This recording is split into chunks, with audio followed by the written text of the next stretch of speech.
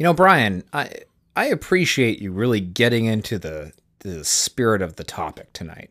The crown, beautiful, spot on. The torch, of course, robes, yes. Full green body paint. I mean that's dedication, really. And the wig. Don't forget the wig. And the wig. What confuses me is the half-smoking cigarette, wheel of cheese, and the collection of Jerry Lewis Blu-rays. Well, duh. She's French. Oh! Right.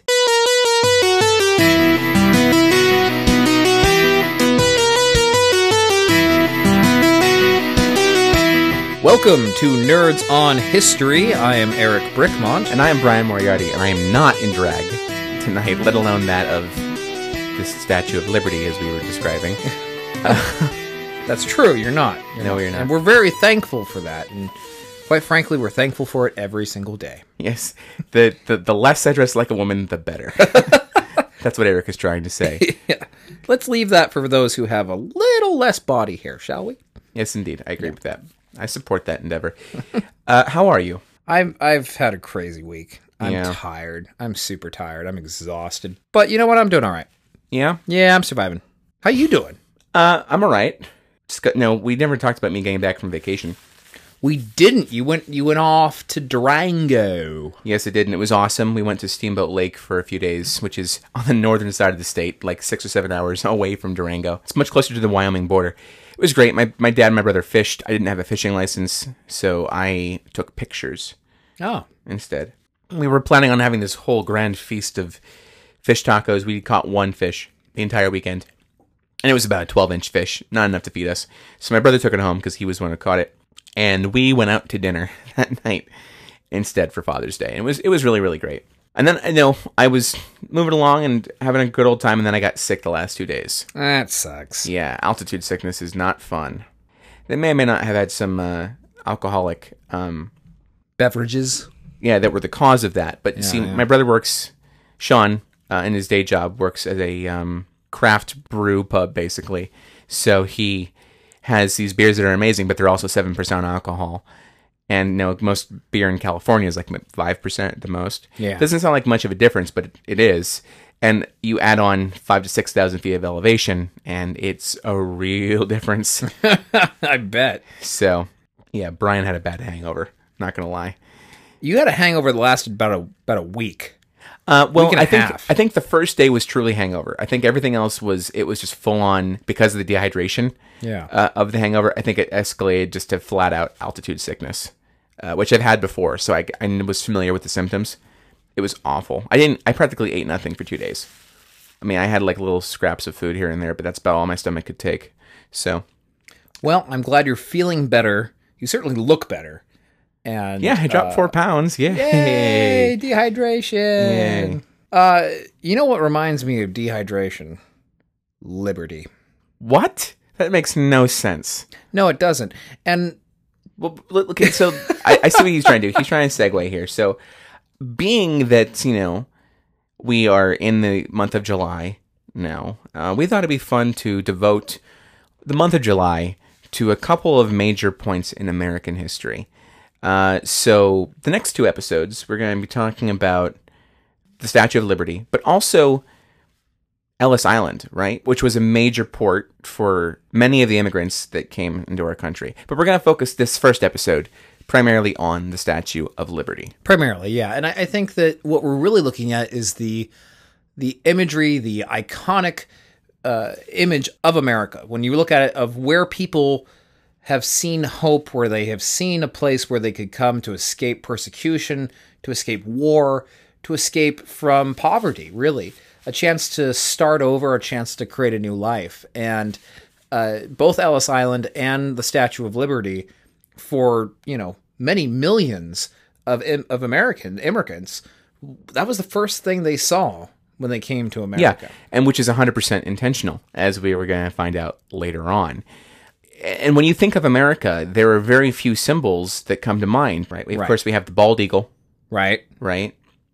With the arrows and the olive branch. You've got Uncle Sam, of course, the illustration by Thomas Nast. Of course, you've got morbid obesity. Which, I'm assuming you're referring to Santa Claus at that point, because Okay, also, sure. also a very American image, right? Developed by Thomas Nast, even though Santa Claus right. himself, we talked about, was not. And he goes around the world, though. That's Yes. true. But yeah. But really, what's the other thing? It's Statue of Liberty. The Statue of Liberty. And American Pie and our flag. But Statue of Liberty. There's no such thing as American Pie. That is a metaphor. Pie? Pie is a symbol? I think of a pie as being very American. It's actually not. It's European. We'll talk about that some other time. Okay, fair enough. Apple pie, I think of as being very American. Oh, you mean the Dutch who invented that one? Very well, then. Thank you, Netherlands. Yes. Trust me, you're going to get in a food battle with me, you're going to lose. All right, Mr. Foodie. We already established that before we began the episode when you got very, very defensive. So I won't bring up food anymore. About Belgian waffles. So, I mean, the Statue of Liberty is, in a way, like you're saying too, it's synonymous with America. And it's so deeply tied to the story of America. Really, when you think about the way it was when it was conceived, right? So let's go back to its original idea. As we were joking in the cold open, we weren't kidding. I mean, I don't think it's a surprise to many people at this point to know that the Statue of Liberty was, in fact, a French concept initially. It was assembled in Paris. Yeah, exactly. Yeah, exactly. Yeah, it was assembled in Paris, and the idea was proposed by Edouard de La Boulaye in 1865 for a couple different reasons. Because two important things had happened in world history at that point. Can you name both of them? French Revolution. No, the French Revolution was 1789 or 1788, I believe, right around when we had formed our republic. You're talking about at the time that the actual Statue of Liberty was created. At the time that the Statue of Liberty was originally in the mind of... Conceptualized. Exactly. Are we talking about the American Revolutionary or Civil War? We're talking about the end of the American Civil War, right? And we do have kind of the later end of the French Revolution, but I don't consider this the true French Revolution. The French Revolution in which the monarchy had been toppled was 1789. There were several revolutions that took place throughout that history, that transitionary period. So let me rephrase myself, because I believe I should get at least a half point. A French Revolution. More specifically, the end of the Second French Empire. Okay, fair enough. Okay, so... A revolution of sorts. I just want you to acknowledge that in some way I was correct. If you are American and you need a recap of the Civil War, get out.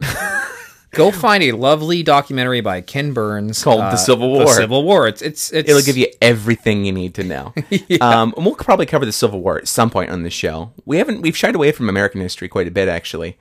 I wouldn't say that. I think what we focused on, though, are the less talked about parts of American history, which is what I like the most. Because the Civil War has been talked to death. It's been done, yeah. But I think what we need is a more unique spin on it. So listeners, here's a challenge.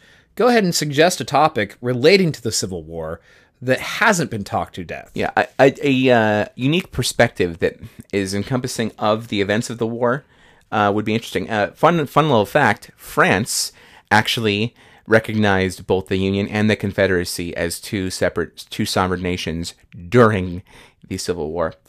However, this of course was during the French Empire, the Second French Empire. Now, by 1865, France had again become a republic, and they had felt that since America had been such a strong ally to them in the forming of their democracy, what better way to reaffirm and bolster that alliance, and to also to not only give American resolve a boost by giving a statue to represent a democracy, but to also use the same symbol to bolster democracy in France. So that's why La Boulaye was so adamant about this gift being presented. I mean, it's interesting because La Boulaye saw the U.S. government, and I'm actually going to quote him at this point, it says, as a natural end product of 2 centuries of work and freedom. So, and he saw France as it being the same thing. He thought that France could learn from the United States in the formation of their democracy. And in a way they did, because a lot of their, even though a lot of their government is formed differently, they have a parliamentary system, and their president does not have as many executive powers as ours does. At this point in time, there was a lot of that spirit that was still very much there. Finally, though, when they were looking for someone to support this idea, he came across this young sculptor named Auguste Bartholdi, who was Laboulaye's biggest supporter of the monument, and he himself had dreams of building colossal objects. In fact, he had a plan to build a lighthouse in the, I'm actually probably going to mess this up, the Sway Canal. But actually, he could never get the project even started. But he had the idea of building these grandiose objects, and he saw this statue as the opportunity to do it. So let's talk about why Bertoldi wanted to build such a big structure to begin with, right? What was his motivation to do so, other than to this ideal that Laboulaye had clung to? Well, 10 years before, Bertoldi had been through, Eric, can you guess where he toured through? Come on, I know you can.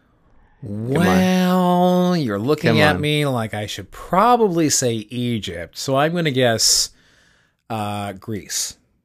That's a joke. Egypt. He went through Egypt. Now, of course, interestingly enough, though, there is one part of Egypt that has been, partially it's been Greece, it's been Egyptian, it's been in both. So what would that city be? I would have to say Thebes. Here you go. Yes, he's a nerd.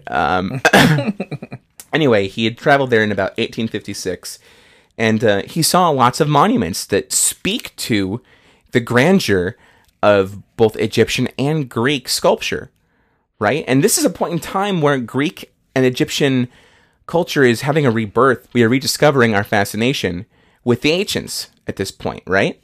So it's no surprise that when he goes to Egypt, that he goes and sees these structures that are there, and they inspire him to want to build something as grandiose as what these were. And in fact, he wants to build them even bigger. He wants to build the biggest, structure that's ever been built. He literally wants something to be colossal. And no surprise, he was also very fascinated by by this point, no longer standing, but the almost mythical at this point, Colossus of Rhodes. It's not mythical, it actually did stand at one point, but it had collapsed well before the modern era. So he only knew of it in drawing and only knew of it in legend. So to him, what would become Lady Liberty was his new Colossus that he wanted to build. And he drew a couple different places of inspiration from this. One was, of course, the Colossus of Rhodes himself. In fact, even the spiked crown that Lady Liberty has is derived from that same look. But also the Roman goddess Libertas. In fact, that was his re-envisioning of it. It was his depiction of that deity. So what ends up happening is, as he's trying to bolster support, he makes a trip after, he gets the buy-in, or rather I should say after Laboulaye gets his buy-in. He goes to America in 1871 trying to get support from American diplomats to endorse this gift, because this is a wildly expensive project, and it's going to take both French and American support, financial support, to be able to get this project off the ground. So he meets with politicians, and he meets with publishers to try to gain some public interest in it, and he even meets with President Grant, and he gets mixed interest in it. He's not quite able to get full support going, and that was very common. Like, not everyone felt like this was a worthy gift, and plus America was already going through its own economical troubles. Why do we want to invest all this money in a giant statue? That was kind of the mindset that was going on at the time. But what he does end up doing, though, is in his trip to America, is he's kind of unofficially looking at different cities to where he thinks the statue would look, and he crisscrossed the whole country looking for cities to hold it in. And finally, he settles on New York City. And this is, I think, brilliant, because Bertoldi was 50 years ahead of his time, right? He saw the New York Harbor as the gateway to America. And this is before, probably 20, 30 years before, the massive influx that you would see toward the beginning of the 20s. I mean, you would see some in the 1850s and 60s of immigration, but it got bigger toward the end of the 19th century. Well, I mean, before, and we'll get into this when we talk about Ellis Island, but before Ellis Island, New York Harbor was still a huge destination point for a lot of immigrants. In fact, about 8 million came through even before Ellis Island. So I can understand where he comes from that perspective, and especially anyone coming from Europe.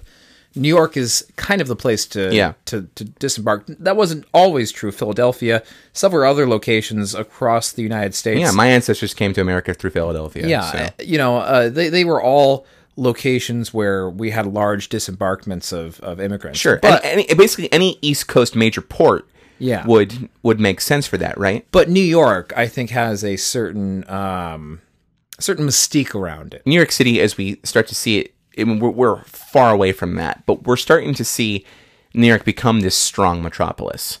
It's not, like I said, doesn't really fully take shape until the early 20th century with the skyscrapers and because those innovations hadn't been made yet at this point, you know. They were still trying to figure out how to build buildings to be taller in the first place, and these were buildings that were still being made out of brick and mortar. So the idea of having a giant structure in the harbor, as it is, was kind of a lofty concept, no pun intended, to begin with. Anyway, he does settle on this little island that's off the coast of Manhattan, which is at this point called Bedloe Island. Mostly used, there was a fort there, so it's mostly used as kind of a military posting.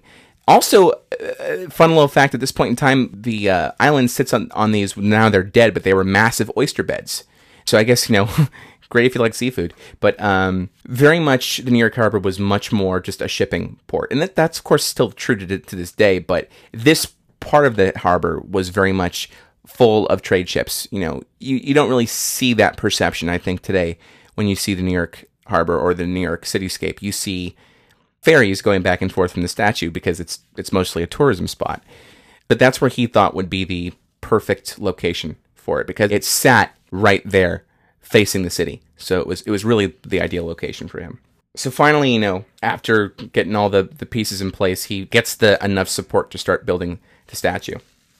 And interestingly enough, so now he begins to design it. And this has a couple of challenges to it, because he's trying to go for the largest structure to be built at this point. And currently, the largest structure at that time that was a statue was only 75 feet tall, and it was of Charles Borromeo in Italy. And the only way they were able to get a structure that big without it collapsing or eventually crumbling was using the repoussé method, which is a method of you basically make a mold, usually using wood. You make a plaster of that mold, and then what you do is you lay out the pieces.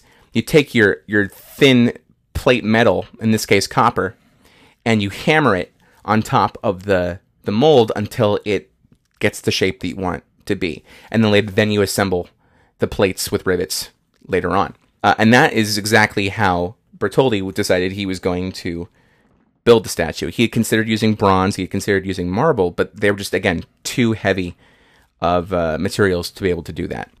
I mean, marble would be absurd. I mean, it could be done. It certainly could be done. Perhaps with modern construction materials, sure, but in the 19th century, probably not. It seems very impractical, and I think the decision that he ultimately made was the wisest, even though it doesn't share the same appearance that it does when it was first constructed.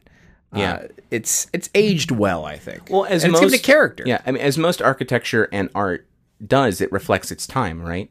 If you make something out of marble or out of stone, you create the sense of eternalness to it, right? It's always been that case. And it also creates this sense of ancient origin. Metal and iron, those are industrial age materials, right, for construction. So it does speak to its time with it being the way it was constructed. Yeah. Yeah. And I really do stand by that. I think that it gives it character, seeing it change in the way that it has over time. And the aging of metal and bronze in particular, and its oxidization and it becoming green. I don't know. I kind of weigh it back and forth as to the original appearance, which was more powerful, which stands out more. And the green, honestly, just kind of pops, especially against the city. It really kind of stands out more. Whereas with the bronze, even if it was polished, which would have glimmered and shined, it would have lost some of that character. I think it's aged well. And the funny thing is, I'm not 100% sure that wasn't intentional. I mean, yes, of course, you like this shiny copper statue to look, like its original form, but I think Bertoldi knew that there was going to be oxidation. I mean, other statues had the same discoloration over time too. Borromeo's statue isn't as green, but it's discolored over time. It's gotten more dark, it's gotten tarnished, and it's got little tints of green in it, but it's mostly just this tarnished dark metal. Has anyone ever taken a color photograph of the Statue of Liberty from that time? Because color photography did exist. There's no colors of it. There are illustrations of Yeah. it with color, and there are reproductions of the face and of the foot in the museum of the pedestal that are still in copper. But no one ever actually produced color photography of the time. Correct. Oh, that's a bummer. In the early 1900s, when it was starting to discolor, there was an effort, there was considering whether they should replate the statue.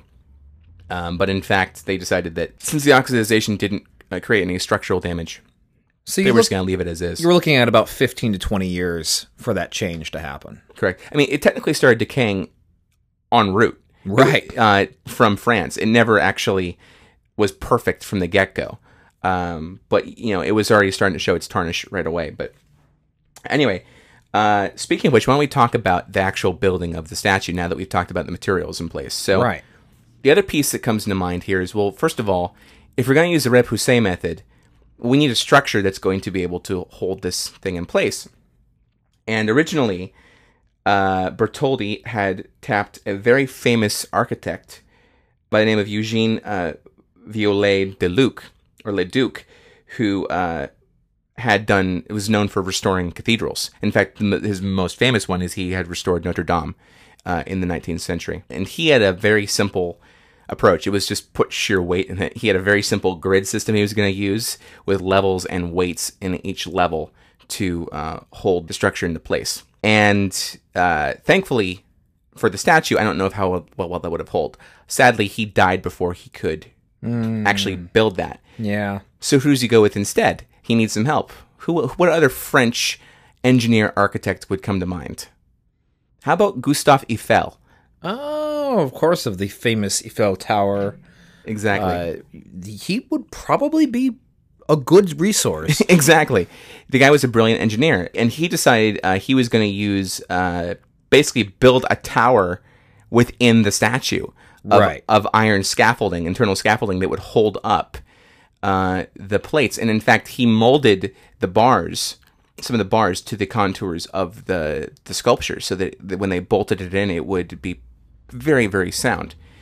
Now, this predates his building of the Eiffel Tower. Correct. But I'm sure he had to have conceptualized the Eiffel Tower and had something in mind. It's essentially the same thing, right? It's a bunch of iron bars that have been put together in just a really intriguing way. Right. Now, he knew that no one was ever going to see the inside of his statue, so he didn't have to make it as form. It was more function than form, for sure. And really, this would have just been a proving ground for Eiffel to be able to say, yes, this definitely works. Correct. Here it is on this massive 100-foot tall statue. I clearly can go bigger. Correct.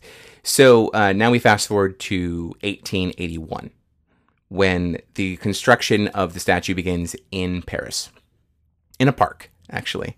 How very cosmopolitan. Yeah, indeed. Well, it was a big obstruction. Because there was buildings all around it. It ended up blocking a lot of windows and everything. So they built it. So what they'd done is, of course, you have to build the internal scaffolding first. And then you build the external scaffolding, and then you apply the plates to the mold. And this was really an undertaking because, so again, you have the plaster molds they're making off of these wood planks that they have basically constructed to be these very skeletal-like moldings of the outer workings of the statue, and then they're pounding the copper to the shape of the plaster, and then they're mounting it on the structure. When you really think about what it takes to make all that work. Yeah, and it took 3 years from beginning to end to get the thing constructed in Paris. They couldn't have just used paper mache. No. Damn. Well, I don't think it would have quite held. But interestingly enough, the French fell in love with it. And in fact, to the point that by the end of it being constructed in 1884, it became known as the Lady of the Park. Oh, how sad. Yeah. I mean, it is kind of sad to... Really, honestly, if we think about it, Lady Liberty, the Statue of Liberty itself, is an immigrant. Yeah, it's French. It came to America. Yeah. There was a tearful goodbye to this, what had become almost a family member, I'm sure, to some of these folks who had watched everything that went into it. Wow. Yeah. Well, really, actually, there could be nothing more American in concept than the Statue of Liberty. And we'll get to that in just a second, because in 1884, the U.S. Minister to France at this time, Levi Morton, is finally presented the statue on July 4th, and fitting date. And of course, somehow I think it might have been planned. Yeah, and of course it was approved. He was like, Yeah. "This is spectacular." So now this is where really the genius part. It took 3 years to build it. It took less than 2 to disassemble it, ship it across to New York, and reassemble it. Pretty awesome. Yeah, that's And incredible. It didn't get, and keep in mind, it didn't get to New York Harbor until 1885. So it took a year for them to rebuild it, and they rebuilt it without scaffolding. Reassembled it, which is ridiculous. They had cranes That's scary. to do it, but it's pretty nuts what they were able to pull off. But we run into one problem. We have a beautiful statue and nothing for it to stand on. So what America had to do is they had to come up with the funding for the pedestal. And that's where the financial troubles kind of go into play. Thankfully, it was actually American newspapers that helped raise the funds, particularly Joseph Pulitzer and the New York World and the World newspapers ran funds to get people just to donate to it, because the government didn't have much money at the point. They didn't want to foot the bill for it, folks. If you've ever wondered, if you've ever wondered if this systemic problem of America having issues funding the arts goes back a long way, oh, it does. It goes back to even they were people who didn't even want to spend the money to build the Statue of Liberty. The Statue of Liberty, folks. Today it's a national park. We have federal funds that run it every year. Taxpayer money. Taxpayer money, exactly. Yeah. Back then, there were some penny pinchers in Congress. Yeah. So they wouldn't want to fit the bill. In fact, there was a lot of worries that they weren't going to be able to afford to build the pedestal, and the statue would never actually get finished. There was even a political cartoon in the time that they thought, well, just give it to the advertisers. They'll pay for it. And there's a picture of Lady Liberty that's on the pedestal, but she's got ads all over her panels, and she's got like a top hat that's with an ad for like a hattery and like a cigar in her mouth to represent some cigar company. And she's wearing sunglasses. Hey, you know what? If it had been built today, that may have been very likely. It probably would have been the Red Bull Lady of Liberty, Statue of Liberty. Possibly, right. Thankfully, they didn't have to do that. Pulitzer did a great job of using the media to bolster support, and he himself raised $100,000.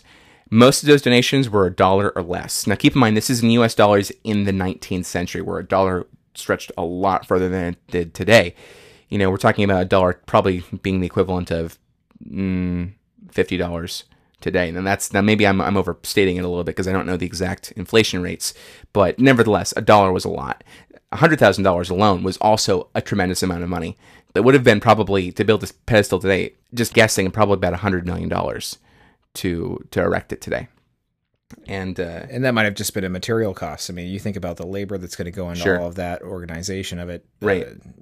The renting of porta potties alone would have been astronomical. And the reason why I say that there's nothing more American in concept than the Statue of Liberty is because while the statue is French, the pedestal is 100% American.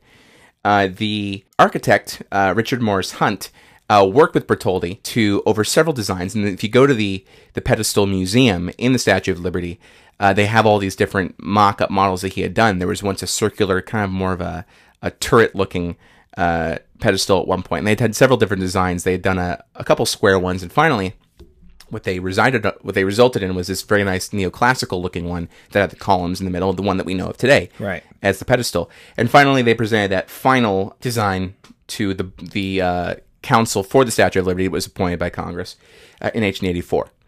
And so with that and with the money finally in place, in 1885, they were able to get that pedestal up, which stood at about 85 feet on its own. And then the 151-foot statue could now complete its structure. And it was also intended not just to be a monument, it was also intended to be a lighthouse. The torch was meant to be functional as a lighthouse as well. Really? In New York Harbor. It didn't last very long. It was not a very effective lighthouse because the initial torch design, Bertoldi couldn't quite pull it off. So what he ended up doing is he ended up having this grid, this iron grid that didn't look very pleasant with the orange glass around it. And the original torch is actually in, again, the Pedestal Museum you can go up and look inside of it. So it was not very effective as a lighthouse, but it was effective, of course, as a monument. So are we talking about the torch as its entirety, or just the flame that's coming out? The flame. The flame's coming out. Okay. The flame is itself, yeah. That would make sense. Yeah. So that being said, in 1886, in fact, on October 28th, 1886, finally, the structure was unveiled and dedicated. Unfortunately, it was very poor weather that day. It was wet, it was windy, and in fact, I believe even the big, massive cloth they had put over it to cover it up actually blew off, and they were kind of worried that it was going to ruin it. But seeing it finally in its majesty, everybody in New York and in America was behind it. And that's the thing. Pulitzer, when he was trying to raise money for it, is like, this isn't just for New York. This is for America, you know? And it, like, I'm not kidding. Literally half the city what came out that day for the dedication. And I would imagine so. In fact, half of them were kind of stuck on Fifth Avenue. There were parades. There are still memorabilia that are in this museum at the monument. I believe the very first ticker tape parade in New York was for its unveiling, if I'm not mistaken. Very possible. Very possible. Yeah, I can't confirm that, but it wouldn't surprise me in the least, because this is a massive event, right? So as we get into the 20th century, mostly what it comes down to now is just maintaining this beautiful monument. So finally, eventually, it gets protected by Congress, and it is now run as a national park, and it's considered part of the National Park Services, that as well as Ellis Island, which we'll talk about later. But there's a couple of key points that we do need to bring up. At one point, of course, we now know that when you go to the Statue of Liberty, you can get 2 tickets. You can get tickets to get into the pedestal, and you can get tickets to go up to the crown. You used to be able to get tickets to look in the torch, too, because there was the observation deck that was outside the quote-unquote lighthouse of the flame. Well, unfortunately, that is no longer possible for safety reasons. And why? Not because of the design flaw, as many people think. I think Eiffel knew what he was doing when he designed the internal structure, and so did Bertolli. They made it even though it was a challenge to have a protruding arm from this statue, which had not really been done at this point in architecture, it was nevertheless a structurally sound appendage to the statue until 1916, when, unfortunately, German spies... this sounds like something out of a novel, but it's totally true. German spies, German saboteurs, I should say, were taking advantage of an ammo depot that was stationed on the island during the war. There was a fort, by the way, that was on at one point on the island. It was called Fort Wood. In fact, the statue sits on top of where the fort used to be. At this point, they had basically bombed the Statue of Liberty from the inside, not in the sense of a aircraft bombing it. Keep in mind, again, aviation as a means of warfare at this point was just kind of in its infancy. Yeah, some sort of explosive device was used. Correct. Quite likely with an alarm clock on top. Correct. So, and it was a big blast too. There was shrapnel that was found as far away as Maryland. So huge blast. Well, not only that, but it was felt as if it was a 5.0 earthquake. Yeah. So it made a big thud. Yeah. Suffice to say that, not surprisingly, the statue was a symbol of our patriotism at this point. So it had only been around for 30 years, but had become synonymous with American culture at this point. So it was repaired to a degree, but not to a way where it was safe to enter. And since that point in time, the torch has not been available to the public. It has, however, been repaired several times because of that. Of that bombing. They've had to rebuild the torch, in fact, a couple times, and now the gold-plated glass that's on the torch, which was Bertolli's original concept, it's actually truer to form now than it was when it was originally built. And they've had to rebuild the torch a couple times, like I said. So the other piece that comes to mind, too, is that when you have copper and iron on an island that's surrounded with with salt water, you're going to get erosion. So, yes, of course, we talked about the discoloration of the copper plates. Those were not determined to be any structural damage, any structural hazard to the statue. However, in the 1980s, we do start to notice that the iron rods on the inside are starting to weaken. So, what was very interesting is, with the right funding and to prep it for the centennial of the Statue of Liberty, every single one of Eiffel's original iron rods were replaced with American steel instead. Here's what's more interesting. In order to keep it structurally sound, they could only remove 4 bars at a time. Yeah. So it took them quite a few years Sure. to be able to do it. But the entire internal structure of it is brand new and structurally sound. This thing truly is a marvel of architecture because you've got, first of all, you have these giant iron rods that were embedded into the island originally that were supporting the pedestal. And then on top of that, you've got these giant rods that were driven into the pedestal to support the statue. And those still stand, and those are still bolted into the structure itself. This thing is so structurally sound, it is said that you would actually have to somehow be able to topple over the entire island to topple over the Statue of Liberty. Pretty amazing. Pretty amazing. And it's standing at just over 305 feet. It was, for many years, the tallest structure in the world up until the building of the Empire State Building. So what you're trying to tell me is that, let's play a hypothetical game for a moment. Let's say there was some sort of cataclysmic event in the world where we essentially descend into a post-apocalyptic society. And where we may or may not be conquered by apes. May or may not be conquered by apes. Just throwing it out there.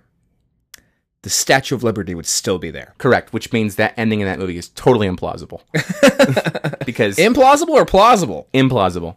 Because when Charlton Heston goes and sees the Statue of Liberty, it's laying on a beach. Yeah, but we're not talking about the statue at that point. We're talking about the base of the statue failing.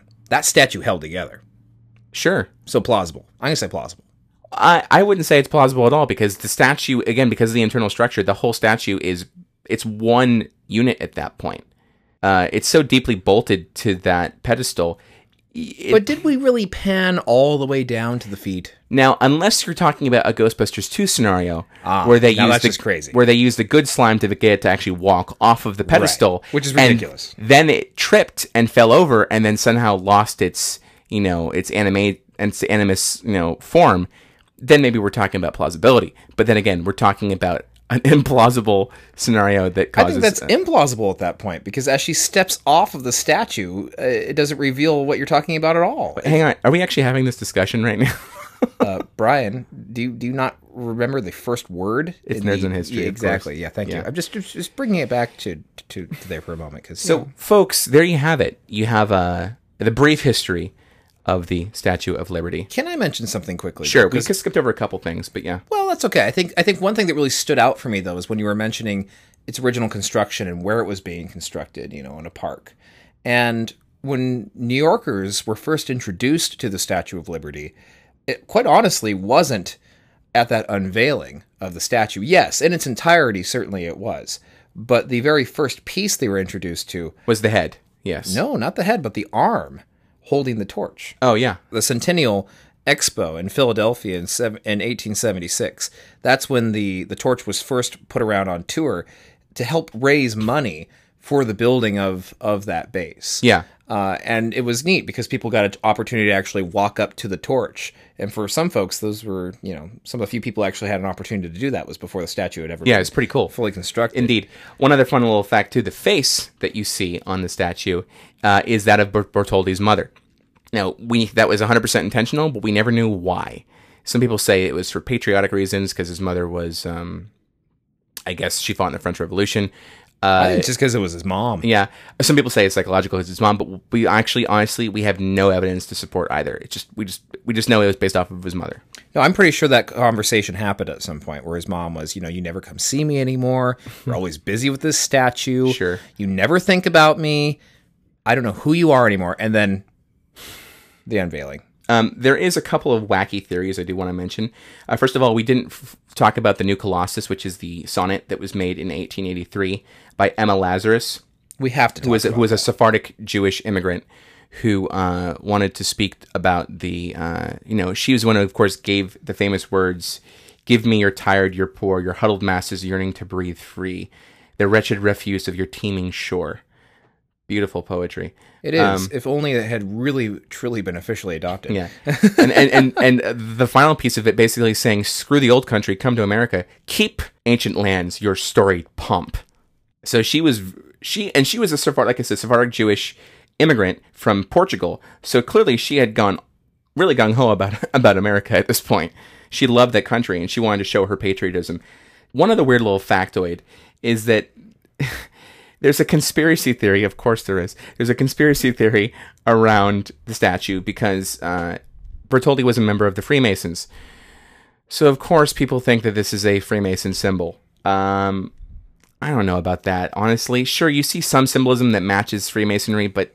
There were so many people who were members of the Freemasons that if everything they ever did in their lives was a reflection of that, we would have things like probably toilet brushes and sandwiches that would be symbols of the Freemasons. So right. I'm going to choose to disbelieve this particular one. To be more specific, not just the Freemasonry, because the more darker form of the Freemasonry, the Illuminati. This is believed that this was one of the meant to be a symbol of strength by the Illuminati, which doesn't exist, by the way. Correct. But if anyone's wondering, but according to some conspiracy theorists, Lady Liberty is in fact a representation of Lucifer. Holy crap! Yeah, that's a pretty heavy-handed thing to be saying. Really? Yeah. I don't quite see Lucifer. Well, Lucifer, in the strictest translation of the word, means enlightened, right? And she's bearing a torch. Yeah, I see a little bit of Helen Mirren, but I don't see Lucifer. Yeah. Folks, this is a wild conspiracy theory. And we're already going over our time, so we really can't discuss it. But I will say that if you look at the tablet that she's holding, and it says July 4th, 1776, in Roman numerals, it goes exactly to what Bertoldi was trying to do. He was doing a neoclassical representation of liberty that spoke to the goddess of liberty, Libertas, and as well as our American concept of American. We didn't even talk about Columbia. Columbia was the feminine personification of America prior to Uncle Sam. There's elements of Columbia in this. You know Columbia now because she's the mascot for Columbia Pictures. Yeah, it's sad that that's how most people know it, including myself, I'm going to be totally honest. Yeah. So, very rich history. And if you guys are ever in New York, it's a very inexpensive ticket. It's like maybe $25, $30 to take a ferry from Battery Park to the statue. And if you really can, if you have to have the full day, go to Ellis Island as well. We're going to talk about that in our next episode. But in the meantime, folks, as we get into the 4th of July, what better way to celebrate than to talk about one of our most cherished American symbols? And I'm glad that Eric let me ramble for 45 minutes about it. You did not ramble, my friend. You educated. And you did so masterfully. So thank you.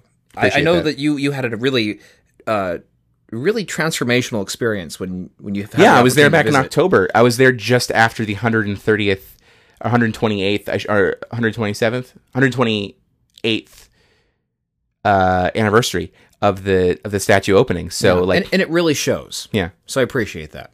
You're welcome. Let's get into some feedback, shall we? Let us.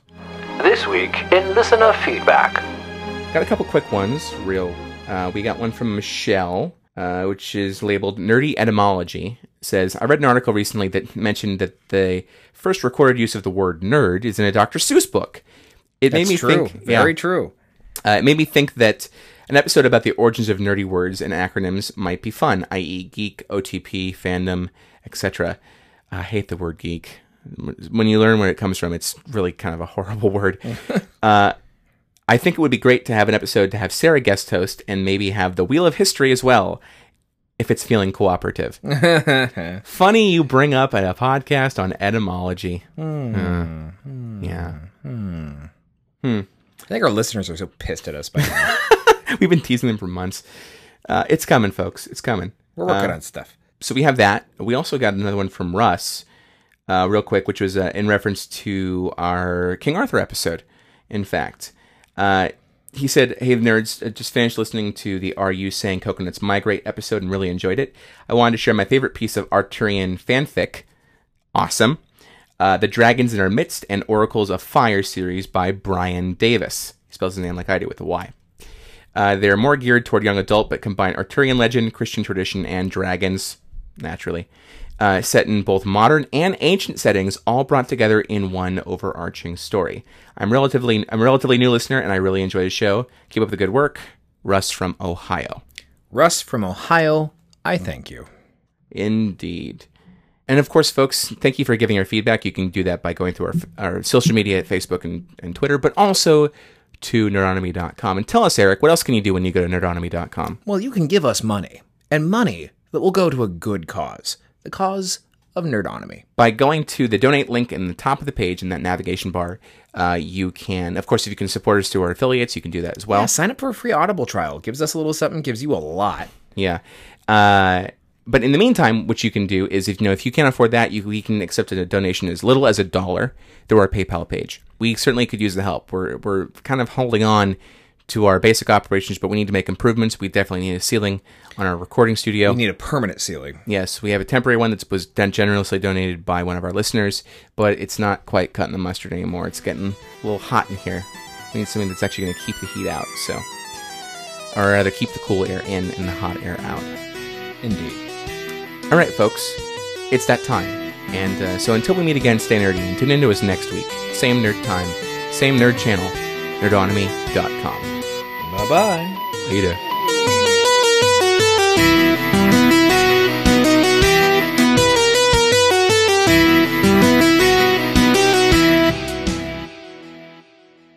Eric? Yes, Brian. It's not coming off. I imagine that would probably happen. This is going to be really funny. It's starting to itch. It's itching really bad.